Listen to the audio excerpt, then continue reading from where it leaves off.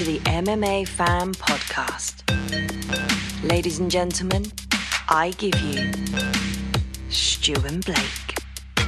Hello and welcome to the MMA Fan Podcast. I am Blake Harrison, and joining me as ever is a slightly tired, he's a bit tired, Stuart Whiffen. Why are you tired, mate? Well, do you know what? I've been away. We're recording this on Bank Holiday Monday, and I've been away. I've hit 50, and my midlife crisis was buying a camper van. So I've been away in my little camper van, and I've not had that much sleep. So I'm a little bit of a sleepy bunny today. But I'll tell you what woke me up. Our guest today. Because it's Absolutely. a cracker, isn't it? A returning guest. A returning guest today. By the way, when you say camper van, for some reason my head goes to like Scooby-Doo. I can imagine you dressing up as like Shaggy. Going out with a big Doberman or Great Dane or whatever Scooby was. Yeah. Zoinks! Anyway, you're solving mysteries up in the hills of Wales or wherever you were. But anyway, yes, our guest today is the wonderful Paul Craig.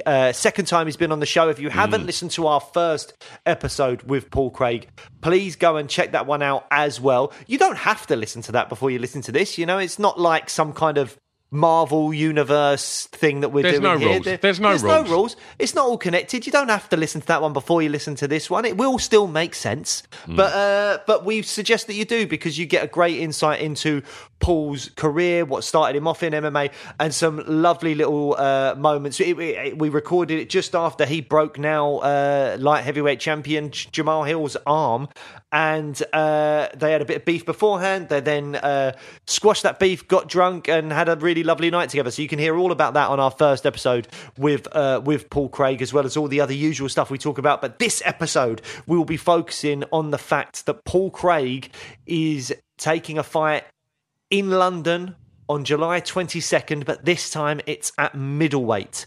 So he's making his middleweight UFC debut. And so this is going to be a really interesting one. And we speak to him a lot about the weight cutting process, how he kind of scientifically sort of decided to make this decision to go down to middleweight. Talks about the process of weight cutting, the process of testing it all out, even doing kind of some kind of sparrings and stuff like that after the weight cut to really prove that he can do it. Really interesting. It's really interesting stuff. So you check all that out. And then we also talk about his upcoming opponent, Andre Muniz, who's also a fantastic jiu-jitsu practitioner. Some people will remember that he broke Jacare Souza's arm in an armbar a while ago. So, really interesting fight coming up for Paul Craig. And we have some fun. We have some jollies. We ask him who his top 5 all-time fighters are. So we get a breakdown. We discuss all of his picks as well. So towards the end of the podcast, we sort of start to wrap things up. And so if you ever wonder who are some of the inspirations for Paul's fight career have been, stick about, because at the end, we have a deep dive into them. Yes, we do. So without further ado, ladies and gentlemen, here is Paul Beardew Craig. Hello and welcome to the MMA Fan Podcast, and we have with us the gorgeous, as always, Paul Craig. And we spoke the last time you were on our show. I think Stu was telling you that I thought you should have a career in broadcasting, Paul, because I think you're a very attractive man. You know, platonically speaking, I think you're a very attractive man. So we're going to start with that. We're going in hot. Do you want me to leave you to it? Yeah. Do you want me to just fuck off and Paul, leave you to it? Stu, if you could just go away for a second. But yeah, no. Are you in the gym at the moment? Well, I'm 8 weeks out for the camp. I think it's 8 weeks this week. So we're in full swing. We're in full weight cut mode. We're in dieting mode, all this kind of stuff. Not long back for Vegas as well, so I have to blow the cobwebs off for that. Vegas is one of these places where it's all fun and games when you're there, but then when you come home and have to actually do the work again, do the hard stuff like the runs, the lifting of weights, it's horrible going to Vegas. I'm like, why did I do that? Yeah. It takes like 8 days or something for my body to recover for the actual travel. So it's like one of these things where I'm like, it's all good at the time and it's big and clever at the time, but it's really not. No.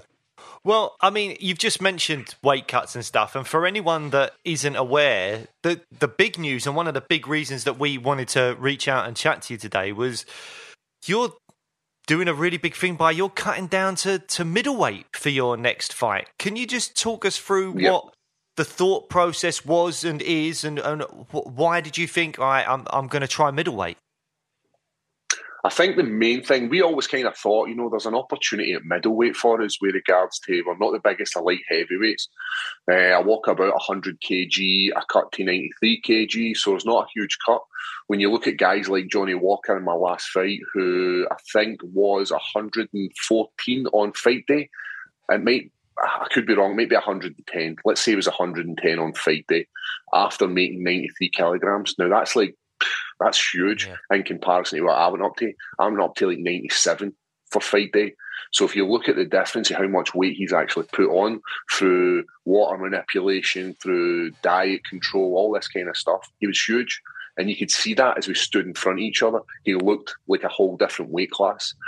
It's something I've never ever done, is done massive cuts. But I think when I'm in the top 10 and the top 15, all these guys are doing big cuts. And it's the weight classes are there for a reason. The weight classes are there because the bigger guys are going to have the advantage. So by me moving down, like Pereira he walks about like round about my weight.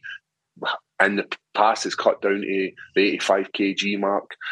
So we've had this conversation with management, with my coach James, and we decided that it might be worth, let's see if we can do it. So we flew out to Vegas, done all the testing, done all the power output tests as a middleweight. We sat down with the guys there at the UFC PI, and they said, "Listen, Paul, you are a very small light heavyweight. I don't carry a lot of muscle. If you look at me, I look like a swimmer. I'm really, really thin. Running 100 meters, I'm the guy. Lifting any sort of weights, I'm not really that great." So we looked at this middleweight. I can understand that, Paul. Like lifting the weights, it's hard for me to lift the weight. I don't know if you can see the. Listen, me and you're built the exact same way. Like literally, it's looking in a mirror, man. But it's like in having the like, oh, I could make middleweight. Me saying that is different from having the actual information in front of you on sheets of paper that say, you know what, your muscle mass is going to be huge, your fat content is going to be very, very low. So the only way to do it was to do a trial cut. We did a trial cut in the house, and it went swimmingly. After we did the trial cut, I did the official weigh-ins and myself, run through it all myself with my nutritionist, and then we went in and done some sparring rounds in the gym. And going from being 93 kilograms, bulking up to 97 as a light heavyweight, we went from being 85 kilograms, bouncing all the way back up to 99 kilograms through water manipulation. So we were huge, we were massive, I could feel it in myself. So we hit up the UFC, and the UFC were like, we're excited for this. So not only has it it's kind of rejuvenated my career a little bit by moving down to 85. I'm hopefully going to be an absolute phenom at that weight. If you look at the guys who are in the division, right, we've got some heavy hitters like the Italian stallion, Vettori, he hits hard. When you look at Israel Adesanya, I don't think any of them have got that fear of jiu-jitsu that I have. When you go up against me, if you take me down, there's a good chance you're getting subbed. If you want to go into that world, there's a good chance. And the UFC decided that it would give me a grappler as my first fight, which is brilliant. So I'm going up against a Brazilian jiu-jitsu black belt as an 85er in UFC London. So I'm excited to see what this new adventure is. But also, the 205's not done. The light heavyweight division's not done. I've still got a victory over the champion, and I've still got a victory over the number 2 in Magomedov Ankalaev. So these guys are the top of the division, and I'm the only person who beat them. I mean, there's already a lot to unpack there, Paul. You've sort of answered 3 of my questions in one thing, but I want to get a bit more kind of detail from some of it. And a lot of it, I suppose, is regarding the process of these kind of let's call it like a mock. Well, it's not a mock weight cut. You did a weight cut, didn't you? But yeah, so how does that all work? Are you doing that at the PI, or are you doing it kind of separately to the UFC? So the UFC PI they're an amazing thing to have at my disposal, but they're way over in the States. So unless I'm an American fighter fighting out of Vegas or fighting very close to that, it's very, very hard to do a weight cut there. So it's all remote accessing. So I would send them an email. They would then get back to me. We'd maybe have some dialogue over WhatsApp, whatever the social media we choose to use. But it's still that distance. There's still a good bit of time between us. So I've got a nutrition team here. So I've got a nutritionist and I've got a strength and conditioning guy. So we worked it with us in our little local team with regards to my nutritionist. He's from Dundee, which is like an hour away from me. My nutritionist stays down in Sheffield, so it's much easier to get hold of him and it's much more sociable hours as opposed to me messaging just now and it taking like 6 hours for them to get back to me with the time difference. Obviously, if they're awake and it's very late, then they're not going to get back to me. But we did it in my house. I've got a sauna. I've got like all the proper equipment to run it. And it was just a case of, we do a heavy water load, so increase as much water as we possibly can. So I would be drinking something like 10 litres of water a day for the first 3 days and then reduce all that water. So you trick your body into thinking it's got excess water, so it constantly sweats. I also reduce salt in my diet, which stops the body from retaining water. There's other stuff like dandelion root that increases the amount of urine you do. You would take like a laxative tea that just slowly moves your bowels a little bit more. Other things is like reduction of carbohydrates. So we bring our carbohydrates right the way down, kind of focus on a lot more fats and protein. And then from that, the body just wants to like lose all this weight. I cut 10 kg in a week. And that was at the extreme end, because what I wanted to do was, I'm going to diet down further, so it's not going to be a 10 kilogram water cut. It's going to be more than likely an 8 kg, 7 kg water cut, which is a lot more safer than the 10 kg. But when we were doing it in the house, I was like, right, we're safe in this environment. I've not got a fight to worry about. Let's do it at the point where we know that it's going to be touch and go. I would rather have done it in the worst case scenario rather than the best case scenario, because the best case scenario was fight time. So we done it for like a cut gone wrong, let's say that. We started our weight a little bit higher. We cut a lot more water weight. And I think it worked out a lot. Like stepping on these scales, I felt horrible. I'm not going to be like, I felt amazing and it was great. Stepping on these scales, I knew I had cut weight. But when the rehydration process kicked back in, everything just felt amazing. So it's guys like, I use the Wilson Boxing guys who have got like, all their stuff is done through academic journals. It's academic. They're both scientists. So all the information they've got is phenomenal. And the same with my strength and conditioning coach, Adam. He's working with the guys at the PI. He's working with some of the best conditioning coaches out there in the US. And he's just adding little bits of 1% to my game. And I think this is a huge, like, we always try and every single camp get a little bit better, make sure you're not slipping. Because at that point, when you're not hitting all these numbers of being, if your speed's reducing, your power's reducing, your recovery time's reducing, that's at the time where you're thinking about, let's hang up these gloves. This is getting like, we're over the hill. The way all my numbers are sitting, and these 1%, they're huge by working with somebody who knows what they're doing. When I first joined the UFC, going back like 7-8 years ago, I was playing at it. I had no idea of nutrition. I had no idea of conditioning. The coach I had at the time was substandard. And over the last year, right, I've had 2 losses in my record, but I'm still fighting guys in the top 10. Over the last year and a half, I have leveled up massively in body composition, stats with regards to testing. So I think I'm just kind of coming into my own at the moment. Yeah, Stu, I want to let you ask a question. I just want to paint the picture for everyone, because you keep using kilograms, and I know fighters from Europe do, and I haven't got a clue with kilograms. So I've looked it up on my phone just now. You're talking about cutting 10 kilograms, or that's the dangerous one. You're saying you're going to try and cut 8, but people have cut 10 kilograms, or you thought potentially you would be cutting 10 kilograms of, I'm assuming, water weight? Yes. For anyone, so you don't want to cut muscle. Yeah. So for anyone that doesn't know about kilograms, which I don't, just to paint the picture, that's 22 pounds, which is over 1.5 stones. Yep. That I just wanted to paint that picture just for anyone that doesn't know, just because people talking kilograms all the time, and I'm like, it kind of doesn't land as heavily or as realistically. But in what?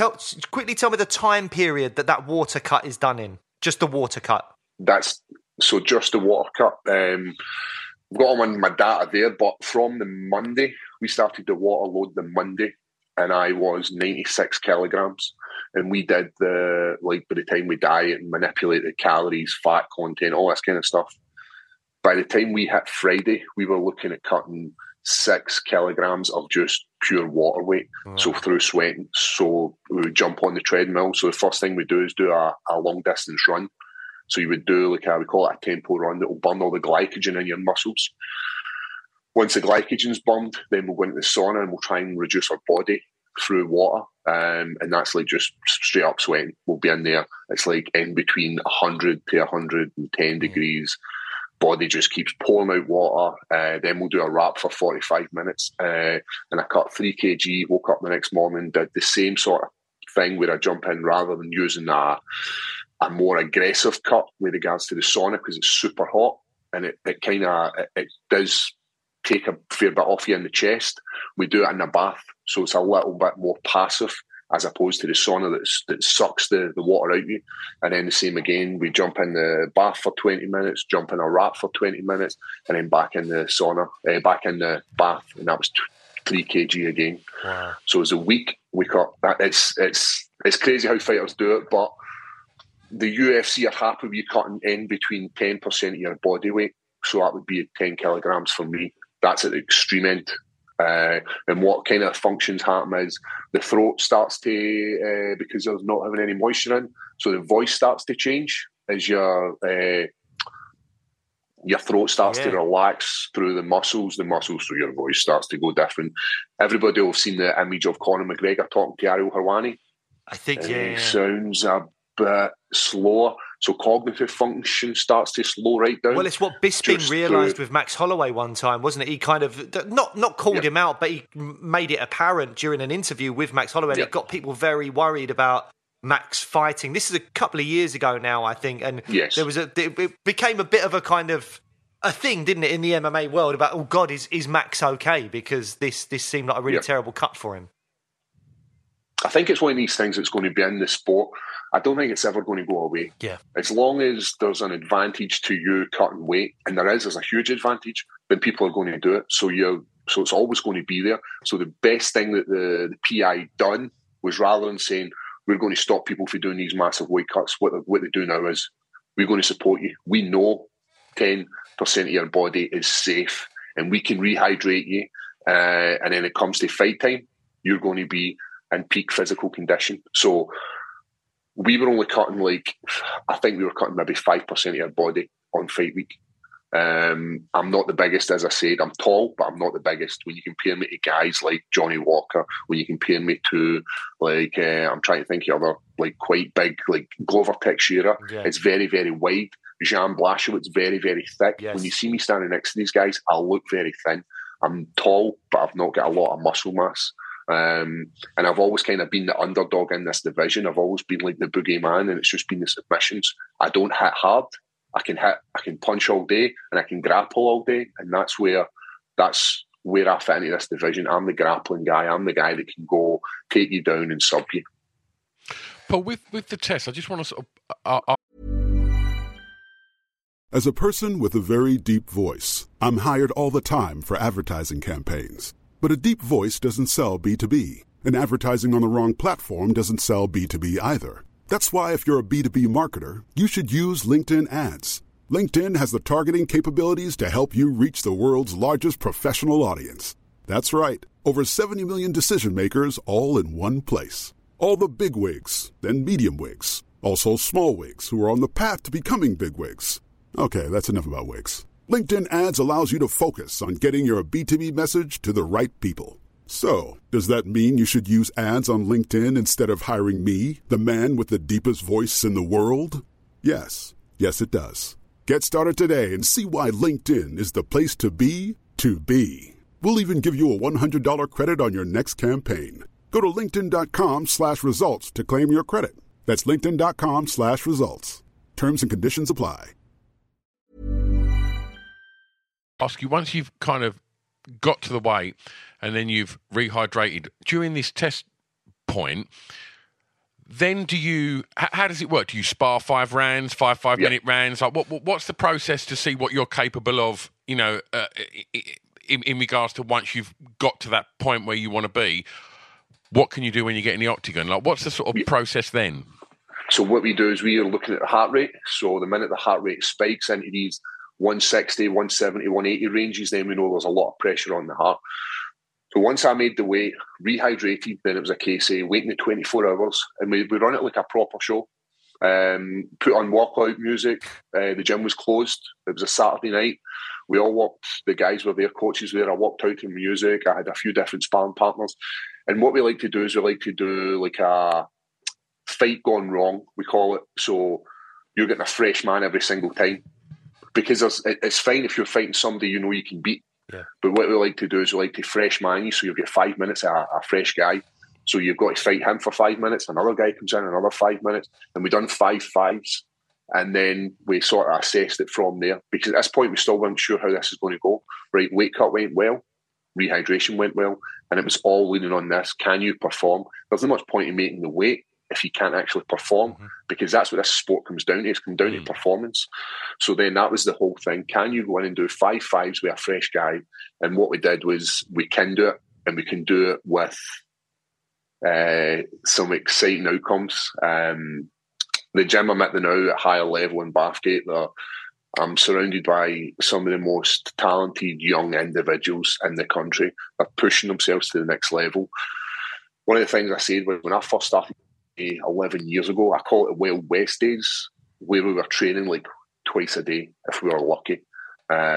These kids live in the gym, they eat, they breathe, everything they do is about improving. When you look at what I am as a fighter, you're like, Paul Craig, great grappler. I'm a grappler in this division of MMA. Nowadays, the kids in the gym, when I call them kids, they're men, they're MMA fighters. They're not just grapplers, they're not just boxers, they've not got these like Chuck Liddell where he was a striker. This guy's a wrestler, this guy, you need to watch this. Now it's like, no, they're going to mess you up no matter what it is, be it boxing, grappling, it doesn't matter. So the new wave of these guys in the gym pushed me and helped me prepare for this fight and helped me prepare for that weight cut, which went amazing. And then that's why we could go to the UFC and say to them, listen, we can fight middleweight. We can also fight light heavyweight, middleweight, because it's all about opportunities. In the light heavyweight at the moment, unless I'm fighting backwards and out the top 15, then I'm not going to get any fights. If you look who I've fought and who I've beat in the top 10, with regards to I've fought Jimmy Crute, I've fought the champion in Jamal Hill, I've fought Ankalaev, I've fought Ozdemir, I've fought Johnny Walker. I think I've fought like 5 guys in the top 10 and everybody else is just outside it. So I'm like, there needs to be opportunities, and sometimes you need to make them yourself, or you're going to have to go back and fight fighters you've already fought. I just want to say something as well. You just mentioned the Scottish MMA scene that you're seeing coming through at the moment. Like, you should take credit as well. Like, people like you and Stevie and Jojo, it's what you've put into the sport over the last sort of 10 years. It's coming through now, and it's having an effect, and it's bringing next. You're inspiring these fighters through. I think you should definitely take some credit for that, Paul. I know it's like there's a wave now of guys coming out. We've obviously just signed Chris Duncan, who got the victory in London at the start of the year, at the start of the UFC London at the start of the year. So we've got him coming through, but there's other fighters there who aren't really getting the opportunity because it's hard. There's not a lot of shows in the UK. There's not a lot of shows in Scotland, and we're now just kind of getting these guys the opportunities that they deserve on places like Cage Warriors, BAMA, and they're holding their own. We just need to be banging a bigger drum for ourselves, to be honest. There's a lot of UK fighters. A lot of them are English and a lot of them are Irish. There's not a lot getting pushed in the world of Scotland. So I train with a young guy called Sean Clancy. He's just turned 20. He's an absolute phenom in the gym. I reckon you could take him into any MMA gym in the world and he'll be able to hold his own. He's so good. So he's one of the kids to look out for. But there's so many guys like that in all the gyms in Scotland, and they don't get any recognition unless somebody's blown blowing their trumpet. But we're right at the front of the wave at the moment with regards to these new guys just breaking through. And it shows like Dana White's Contender Series, because guys are getting on the show with like 5 wins. Mm-hmm. Yeah. All you need to do is have a couple of wins, get an opportunity to go out to America, and you've got an opportunity to showcase your talent in front of the world. And if you put on a performance, you're getting a contract. And if you don't put on a performance, there's also the next time and the time after that. There's great opportunities in this. Like you look at Cage Warriors, the guys that come through Cage Warriors. There's guys coming through Bellator now as well. There used to always be that kind of thing where it was Bellator and UFC. Now you can jump from one to the other, and it's not seen as a negative move. But I'm a dying breed of the world of MMA. I'm old. I'm 35. I've got grey hairs on my balls, man. We're all getting it's there, coming mate. in, man. We're all there. I know. It's I know. all there. At least your beard is darker than our beards for anyone watching this on YouTube. You're all right. It starts in here, doesn't it? Yeah, It starts in here. Yeah, man. I'm getting it, and it's here. This is my son. I've got a picture of me with my son when he was just born. It's all jet black. A few years later, this is him. This is all him here. It's just stress, isn't it? Boys, seriously, pipe down. I am winning the grey beard battle. Hands down, man. Just for men. Should get a sponsorship there. Well, we should do, shouldn't we? But look, Paul, let's talk about your opponent. I think it's July 22nd is UFC coming back to London. Yep. That's when you're making your middleweight debut. And I have to say, when I first heard that you were making the move to middleweight, in my head, I was thinking from my kind of a layman armchair coach position that I was like, Paul Craig at middleweight, that'd be great. Do you know, I'd love to see him fight. I'd love to see him fight like a Sean Strickland or someone who's going to come forward, who's not necessarily got like knockout power or anything like that, but he's going to come forward. Paul will be able to use his size to just get hold of him, drag him to the floor, and then that's all she wrote. That's what I was thinking is the great fight for Paul Craig. But what you've gone and done is you've picked the guy that's like the best jiu-jitsu guy in the division. He's the guy that he broke Jacare's arm a while ago and stuff like that. Yeah. So I was like, oh God, I was wondering to myself, is there anything in the Muniz decision where you're going, oh, I get to prove that I'm the best grappler in that new division, and that will strike fear in the rest of the opponents? Like, what was the process with Andre Muniz? So we looked at, when the UFC can be quite brutal, because the name that I liked was Sean Strickland. I think it's a great fight for me. Tough guy, works really hard, but I think just my jiu-jitsu. When the UFC offered me a few names, he was the guy that was highest ranked. And we were like, well, we're moving from light heavyweight because we don't want to fight outside the top 15. Why would we do that? Why would we go to a new division and fight outside the top 15? He was number 15, and we were like, right, that's the guy we're taking. And I think our victory over him cements me in that top 15, like in the middleweights. And then everybody starts to worry. As you said, he did break Jacare's arm. He broke an old Jacare's arm. You know, Jacare's a tough guy. We've seen him in the jiu-jitsu comp with his broken arm and goes on to get the victory. Is he going to do it to a young, hungry Paul Craig? I can't see it. My jiu-jitsu is slick. That armbar he did is incredible. He's done it twice. I think he got somebody else with it and might have broke their arm as well. Like, he gets the back transition, so he makes you make a mistake where he wants you to try and get back up. He wants you to get back up so that he can jump on your back, and then he slides off the back and then looks for that shotgun armbar. Slick submission. But what happens if the guy doesn't want to stand up and he doesn't worry about giving you his back? Like, I've got very good jiu-jitsu. For a long time, I thought I always doubted my abilities as a jiu-jitsu practitioner.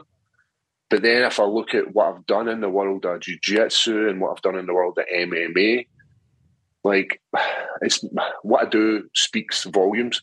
Taking Jamal Hill down, pulling guard on these guys who are very, very good. Like, I think you're going to get a better grappler in the light heavyweight division than Krylov. Like, I don't think anybody can touch his grappling. He's one of the best in that division. If you look at what Jamal Hill did grappling-wise to Glover Teixeira, who is a Brazilian jiu-jitsu black belt with like credentials as long as my cock. Yeah, he's the guy, and Jamal Hill made him look look like an average guy. Right, it's an older Glover. But if this is what I'm doing to these guys, what am I going to do to a guy that I'm an extra 20 kilograms heavier than? That's the thing. He's not going to be able to bully me the way he has bullied other guys. He fought. Who was it? He fought. He fought somebody and he put him on his back. And he had no jiu-jitsu. I was going to say that most recently he lost, didn't he, to Brendan Allen? I was going to say, did you take anything from that fight and go, I know how to deal with this guy? It was Brendan Allen. Yeah. He looks like he likes being the hammer. Who doesn't like being the hammer? Nobody wants to be the nail. Whereas I'm the guy that likes being the nail. So you think you're getting the victory over me, then that's when I do my best work. I like coming from, like, if you look at my first fight in London with regards to getting beat up off Ankalaev and coming back, you look at my last time in London with regards to Krylov, who was absolutely mashing me into canvas, and I still get the victory. You look at Volk in London as well. Like, I'm dangerous. Nobody wants to go there. And I think if he takes me to the ground, I'm comfortable. But even if he wants to stand, I think that's where you're going to see a biggest improvement in this new version of Paul at middleweight. I think the striking through what you're going to see is going to be great. Fighting a southpaw grappler in London is going to be able to allow me to show how good my striking is. I've shown little glimpses of it. If you look at the last time I fought in London with Ozdemir, and people are like, why did you go to the ground? And it's like, it's confidence in my striking. Yeah. When you're going up against a heavy hitter who's a striker, you're kind of going to resort back to what you know you can do. But there was glimmers of hope there. If you see me fighting Jimmy Crute, there was glimmers of hope there. Anytime I get the chance to showcase my stand-up, people are like, that guy can actually strike. I genuinely can strike. It's just I find it much easier to grapple with folk. Yeah. I mean, what do you make of the middleweight division at the moment? Because to me, it seems like with the obviously outside of the first loss to Pereira, which he's avenged, Adesanya has put himself in this position where there's not really many contenders. I feel like the UFC matchmaking hasn't been great with the Dricus du Plessis versus Robert Whittaker fight, because it's like, well, if Robert Whittaker wins, are we really going to do Whittaker Adesanya 3? I believe they're doing a card in Australia in a few months' time, so he's going to need an opponent for that, maybe September or something like that. So I look at that middleweight division, and if the Whittaker DDP fight kind of genuinely does happen, then, and Whittaker wins, if they're not looking forward to doing Whittaker Adesanya 3, there's middleweights in there that, you know, you could be 2 wins away from a title shot in that division, because Adesanya has cleared it out. Vettori twice, Whittaker twice, Cannonier, all these people. Do you look at that, and was that another motivation for you to go down to middleweight to go, do you know what? I'm only a couple away. That is, we still believe we're a couple away in the light heavyweight, but the same again, we're a couple away in this division as well. These 2 divisions, light heavyweight and middleweight, they're a bit messed up at the moment with regards to light heavyweight still trying to find out who's the guy, and there are people moving. There's a lot of people off. We've not seen Krylov, we've not seen Rakic for a while. We've not seen Prohaska, who gave up his belt. So there's a bit of movement still to be happening in there. There's guys still jostling, but the middleweight, there's opportunities, and as you say, it's 2 fights. I get a victory over him, and I believe I'm right in the top 10. I genuinely believe that. And then you put me up against another guy who's not got grappling in there, like Sean Strickland, like Cannonier, like any of these guys in front of me, Marvin Vettori, who, same again, hits hard. I've said it before, hits hard, but grappling-wise, he's not in the same calibre as me. And as you're saying, when you look at who has got victories over Adesanya, when he moved up to light heavyweight and we fought against Blachowicz, if Blachowicz had taken him down the first round, that fight would have been over a lot sooner. And I believe that my jiu-jitsu is far superior than Blachowicz in the regards to submission attempts, looking to finish the fight. Right, Adesanya is an amazing striker, and Bobby Knuckles would be the champion if Adesanya wasn't there. Yeah, he's probably the worst guy that, for me personally, fighting wise, he's the worst guy, because he's a guy who I watched in the Ultimate Fighter Smashes, Robert Whittaker, and I thought, I like this guy. He's a really nice guy. So for me, he's the worst guy I'd want to fight against. Yeah. Hits hard, great wrestler, good all-round guy. He's a guy I don't want to share the octagon with just because he's such a nice guy. But everybody else, they're all fair game. I believe that I can make waves in both of these divisions at the moment. Absolutely. Fantastic. Shall we talk favourite fighters, Blake? Yeah, but Let's go for it. if you got time, Paul, we wanted to ask Have you got yourself? Most certainly. Wonderful. So Basically, Paul, we're going to ask you if you can just give us your 5 favourite fighters, and we'll obviously we'll have a chat about sort of one as we go through. But are they in any order? Are they from like 5 to number 1 being your favourite, or are they just 5 that you really rate? I think right. The way I look at it is it's my Mount Rushmore. You can't just have one of them, can you? So my Mount Rushmore probably has to be GSP. Yeah. So we're going to go GSP. We're going to go John Jones. We're going to go Conor McGregor. We're going to go. I always like Ronda Rousey for what she's done for women's MMA, and the last guy probably has to be Jamal Hill. That's my Rushmore of fighters. Fantastic. The name that really stands out from that, I mean, there's a couple that stand out to me, but the name that really stands out as a surprising pick to me is Jamal Hill. I mean, we've had Jamal on. I think he's great, top fighter. That's it. But what is it about him that makes him one of your favourites?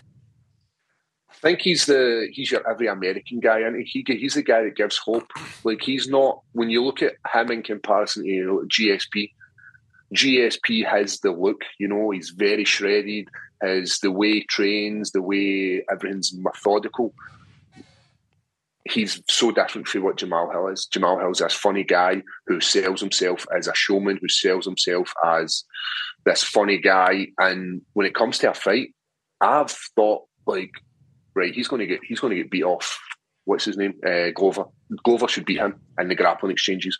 We've seen Glover versus Prohaska, one of the best fights we've ever seen with regards to grappling, back and forward striking, and then Jamal Hill makes him look like an average fighter. And you're like, well, I didn't see that coming. And then I believe Jamal Hill has this touch of death. Do you remember the Simpsons episode where it's like the touch of death and everybody's scared Lisa's scared of Bart?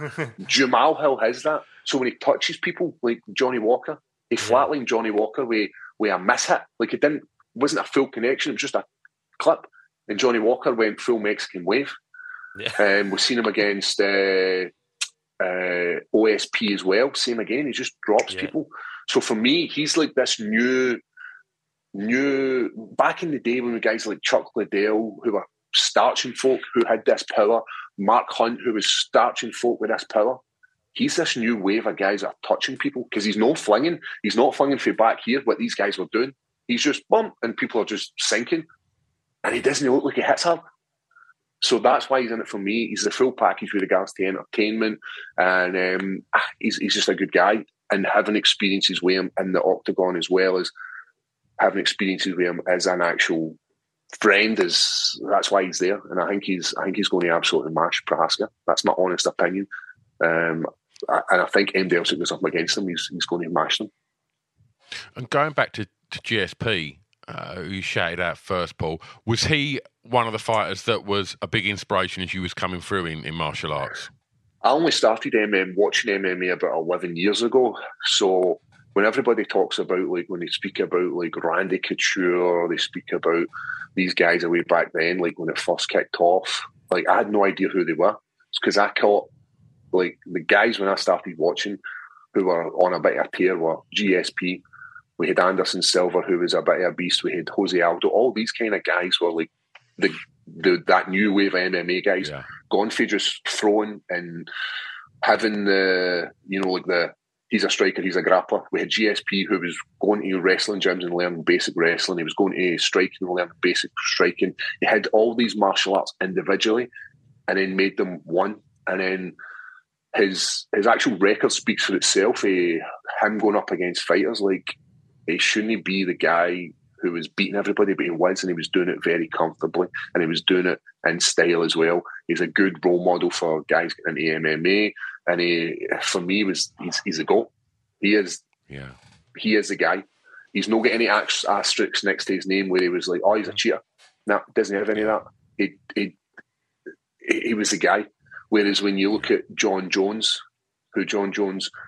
light heavyweight, absolutely cleaned everybody out as a young guy, cleaning out some of the old dogs in the light heavyweight, and then him moving up to heavyweight to beat Cyril Gane, and the way he did gives him Stoke GOAT status. But there's also that thing that goes along with being a fighter, you're a role model as well. Like GSP's the role model. Yeah. John Jones is not the role model, and in their sport, you kind of need to be both of these kind of things, don't you? Yeah. So that's why the like GSP skill wise. Yeah. Yes, sorry, I spat myself there. I was going to let you get away with it. I saw it and I was like, I'm not going to say anything. But you've made everyone's going to rewind it now. Oh, there it is. So, but Jones skill-wise, I think it's unquestionable. But when you look at like the asterisks next to his name, he was suspended through USADA. He was suspended with regards to like drugs, running over a woman, all this kind of stuff that goes around with John Jones' name. But take all that aside and you put him in the octagon, he's one of the best. Yeah, I think it's hard to argue against. It's hard to argue against Jones being possibly the greatest of all time. I mean, you've got your GSP. I think Demetrius Johnson is very underrated when it comes to these types of discussions. He's under the radar, isn't he? But I think he's there. But John Jones, it's hard for me. As a fighter, as you say, he's got to be in the conversation, and it's very possible that he's 1 or 2 wins at heavyweight away from being unquestionably the greatest fighter to ever step in the cage.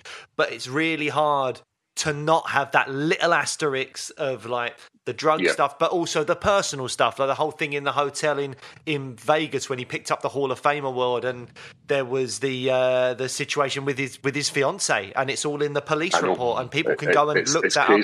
It's as a human being, I suppose maybe a diplomatic way of saying it is he's very troubled. He's got his demons, and he's made a lot of mistakes.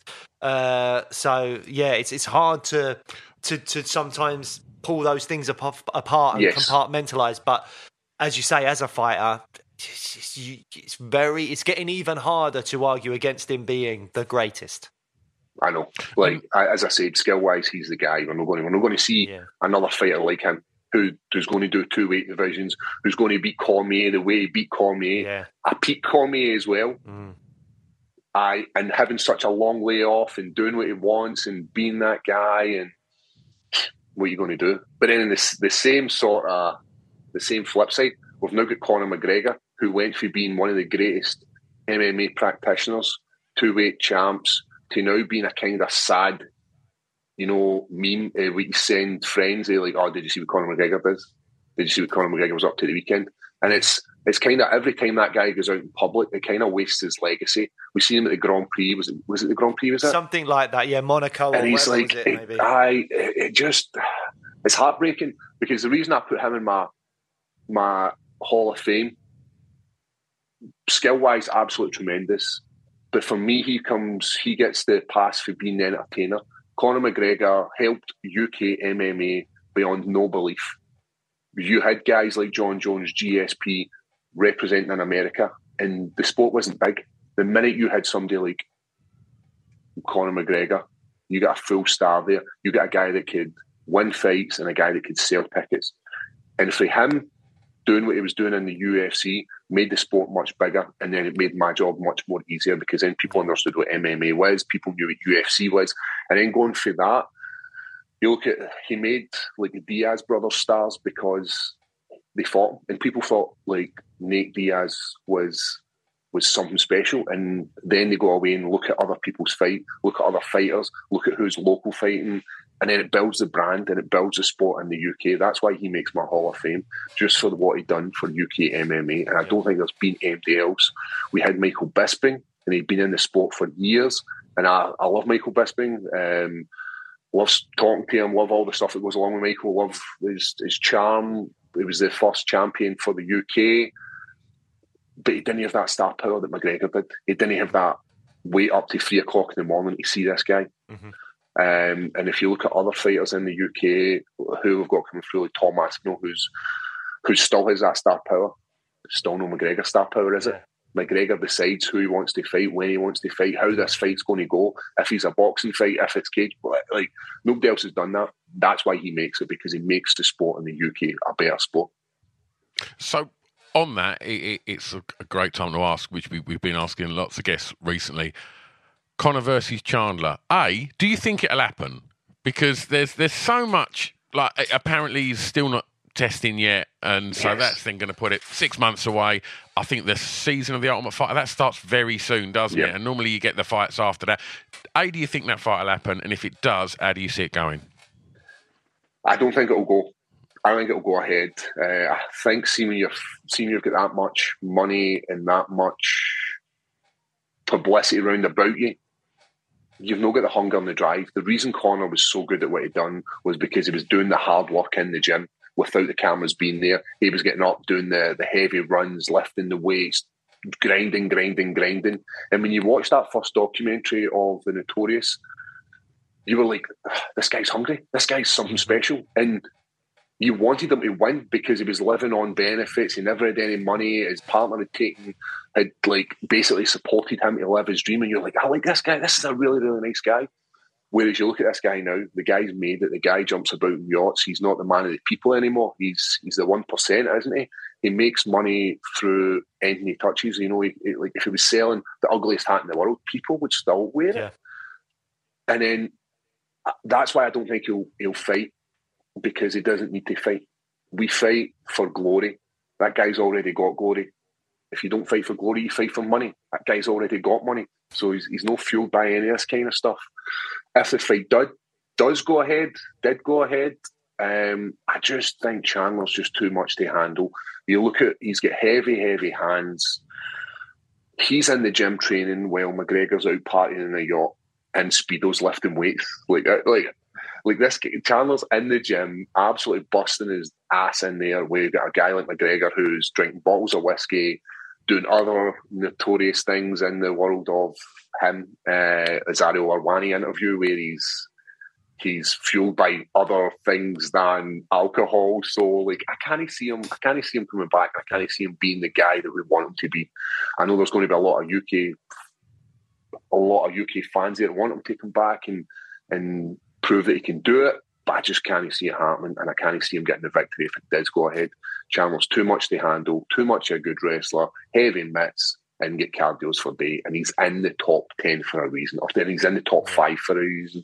Yeah, I'd agree with a lot of what you said there. And I mean, lastly, you picked Ronda Rousey as a top 5 fighter, which I think's a great pick. It's really interesting that you could have gone with Amanda Nunes, which again people would say is the female GOAT. She's beat like pretty much all the previous like champions in that bantamweight division and stuff. 2-weight champion as well, although featherweight's a bit of a weird one.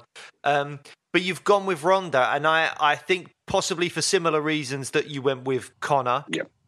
I just remember that spell that she had when she had something like 4 title defenses, and accumulatively they were about 2.5 minutes, and you're like, "This is mental." She wasn't getting touched. No, she was just grabbing people, hitting them with a throw, taking them to the ground, and beating them up. I'm a dad of, at this point, I was a dad of a young girl who didn't have a female role model. Well, she did. She had her mum. But what I mean is, in the world of MMA, there wasn't a lot of my daughter used to love Joanne Calderwood. And I mean, she probably, if I asked her, like she's 16 now, my daughter, if I asked her, like, oh, do you remember Joanne Calderwood? I remember she used to have this UFC glove that Joanne signed for her at some event. I took her to the warm, they used to do like pad sessions before fights, before the shows. I took her to watch that. But to have a female who carried herself well, who was a champion, like that was my daughter's guy. My daughter loved Ronda Rousey. She had a wee Ronda Rousey t-shirt, the UFC one that said Ronda down the side. So that's why she makes it in, because I've got memories of watching her with my daughter as a fan, and there was nobody else doing that at the time. And for what it did for women's MMA, you know, it pushed it, because before Ronda Rousey, Dana White had no interest in putting these fights on. Didn't want to see women's MMA in the UFC. and then going for being in He openly dismissed it, didn't he? He did. And then going for that to now having an actual card where a female was headlining, like that was brilliant. And it showed my daughter, who still trains kickboxing, jiu-jitsu, still does all this kind of stuff. Do I want my daughter to be a fighter? No, but there was a role model there for her to look up to and be like, that's who I want to be. Yeah. So that's why she makes it. Great. It took me back, like when you was just seeing her absolutely just walk through opponents. It was like when you was watching sort of Tyson in the late 80s, where he was just, no one gave any opponent a chance. Yep. And I think I've said to you before, Blake, that the biggest shock in MMA for me was when Holly beat Ronda. Yep. Because taking nothing away from Holly, it was like, hang on, that was not meant to happen. Like, Ronda walks through everyone, and it was such, it just blew my mind that this fight that seemed completely unbeatable was beaten, and then that was pretty much it after that, wasn't it? Like, yep. And then obviously Nunes, but I think at that point she'd just cemented, she'd done her work for women in MMA. It was established. The way I look at it is, like a bottle. It was like a bottle. Ronda Rousey was the cork, and see, once that bottle was opened, there was all these female fighters come through, like Amanda Nunes. We had obviously the women coming through and the Ultimate Fighter as well, but there was just this next wave of female fighters, and the divisions, like some of the most competitive divisions in the UFC. And as I say, it just brings on that next level. When you look at I've shared the card with her. Her name is, she was a soccer mum. We were in Brazil, and she got beat as well, but she was like a soccer mum, went to a kickboxing class, and then just became an MMA fighter because she went to a kickboxing class, because she took her son or daughter went into this gym, there was kickboxing going on, and then happened to be in the mix fighting for titles and that kind of stuff, just because what was her name? It was Long. Doesn't matter. But anyway, it's like this new wave of, it just opens up the door for females to be like, right, I want to be an MMA fighter. Because, as we said, for a long time it was just men. Yeah. You just had men being MMA fighters, no women, no inspiration there for young females who were in the world of starting karate or maybe starting jiu-jitsu. Now there's a path. Now you can have a world champion. Now you can be a world champion in your world of mixed martial arts. So that's why she makes it. And they're all there for a reason. Like, there's times where that top five will change. Like Damian Maia, for what he'd done for jiu-jitsu wise in the world of MMA. Yeah. You got to respect that. And he's interchangeable. There's times where I'm like, nah, Conor McGregor's not making it. He's out, and Damian Maia comes in, and you look at like the Gracies, what they did for the sport. Like, there's all these kind of things that top five, much like a film top five, that it changes when you start thinking about people's background and what they did for the sport. Because that's, for me, that's what a legacy is. You can be the best fighter in the world, but you don't need to be the best fighter in the world to make Mount Rushmore in the world of MMA. It's an entertainment sport, and that's how people make it. Entertaining. Are they entertaining? Are they an inspiration? It's the next wave, isn't it? So, speaking of entertainment, you got a podcast, right? I have. It's Leonard. It's a bit wild. I'm going to be honest. I do it with my teammate Chris Bungard, who fights for Cage Warriors, and I do it with my friend Ross Cooper. And it's a bit wild. If you like funny stories that you can't listen to in front of your kids, really podcast for you. It's like you'll be listening to some of these stories and you'll be like, and there's stories we can't actually tell on the podcast because they're just wild. They're wild. What's the name of the podcast? It's called Leathered. Leathered. Right, well, go and check that one out. In Scotland, leathered means you get battered, or leathered means you get pissed, you get drunk. Yeah. So it's got like a few meanings, and we've all been leathered. Like, all the guys in the podcast have been leathered once or twice, be it through booze or be it through getting a fight. So the thing that I think makes this podcast work is the fact that we enjoy doing it. So it's just three guys, we jump in, we don't rehearse anything.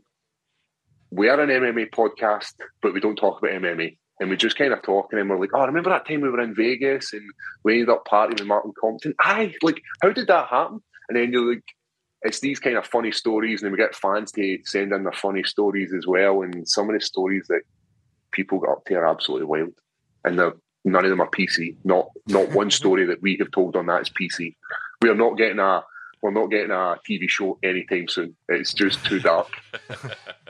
Well, great to hear, man. Paul, we've taken up more of your time than I thought we would. We really appreciate you giving us absolute pleasure. All this time, mate. And just thanks so much. And obviously, thank you, Paul. Importantly, best of luck on the 27th of July when you make that middleweight debut. And as always, we'll be rooting for you. I'll see you soon, guys. Thanks very much. There you have it. Paul Beardew Craig right there. God, I mean, that was fascinating, wasn't it? All of the weight cut stuff in particular, I found really, really fascinating. Like how he does it, the amount of weight they're cutting, the way that they do these tests, and it's all like as if it's going to be a real fight. Like the walkout music and everything. Walkout music. I just think like that is like proper prep, isn't it? That's like that's. I mean, there's a lot of psychological benefits to that as well. I'm sure. Do you know what I mean? Like that whole sort of full fight rehearsal, just that whole kind of visualization thing. Do you know what I mean? 100%. And I think as well, I would always think if you're fighting in enemy territory, I'd always want to get a few people around, and as I do my fake ring walk, them to be going, "You're an arsehole! Go home! You're going to get smashed! You suck!" Like, I do that. Because again, if you're walking out expecting to be like the hero of the moment or whatever it is, and some people are like shouting abuse at you and you're not used to it, that probably does like affect your brain a little bit. So I'd always do that as well. But yeah, no, great that he's done all the prep for it. I mean, it's unsettling hearing how much weight people are cutting and the 10 kilograms and all that, which is, as we've established, like, I think it was 1 stone 8 pounds or 22 pounds altogether. That's a lot to be doing in like a couple of days or whatever. It's crazy stuff. But that's what these people do. And as Paul said, this isn't going to change because people want that advantage. But I think Paul at middleweight could be great. I think it's really interesting that he's going to be fighting Muniz. Like, are we going to see these jiu-jitsu scrambles and something really interesting going on there, or is it going to play out on the feet and be this kind of like stand-up kickboxing match between two people that are predominantly grapplers, which is always kind of fascinating to watch as well. Cancels it out, so they end up fighting outside of their style. Exactly, and that is fascinating in itself. So I think that fight could be really, whichever way it goes, I think it could be a really, really interesting fight. And obviously wishing all the best to Paul and hope he comes out victorious, and he could be on a good little run at middleweight, and you're not far off from a title shot at that division. Absolutely, and we should say as well that we got Paul back on, essentially to ask him about that move in weight class.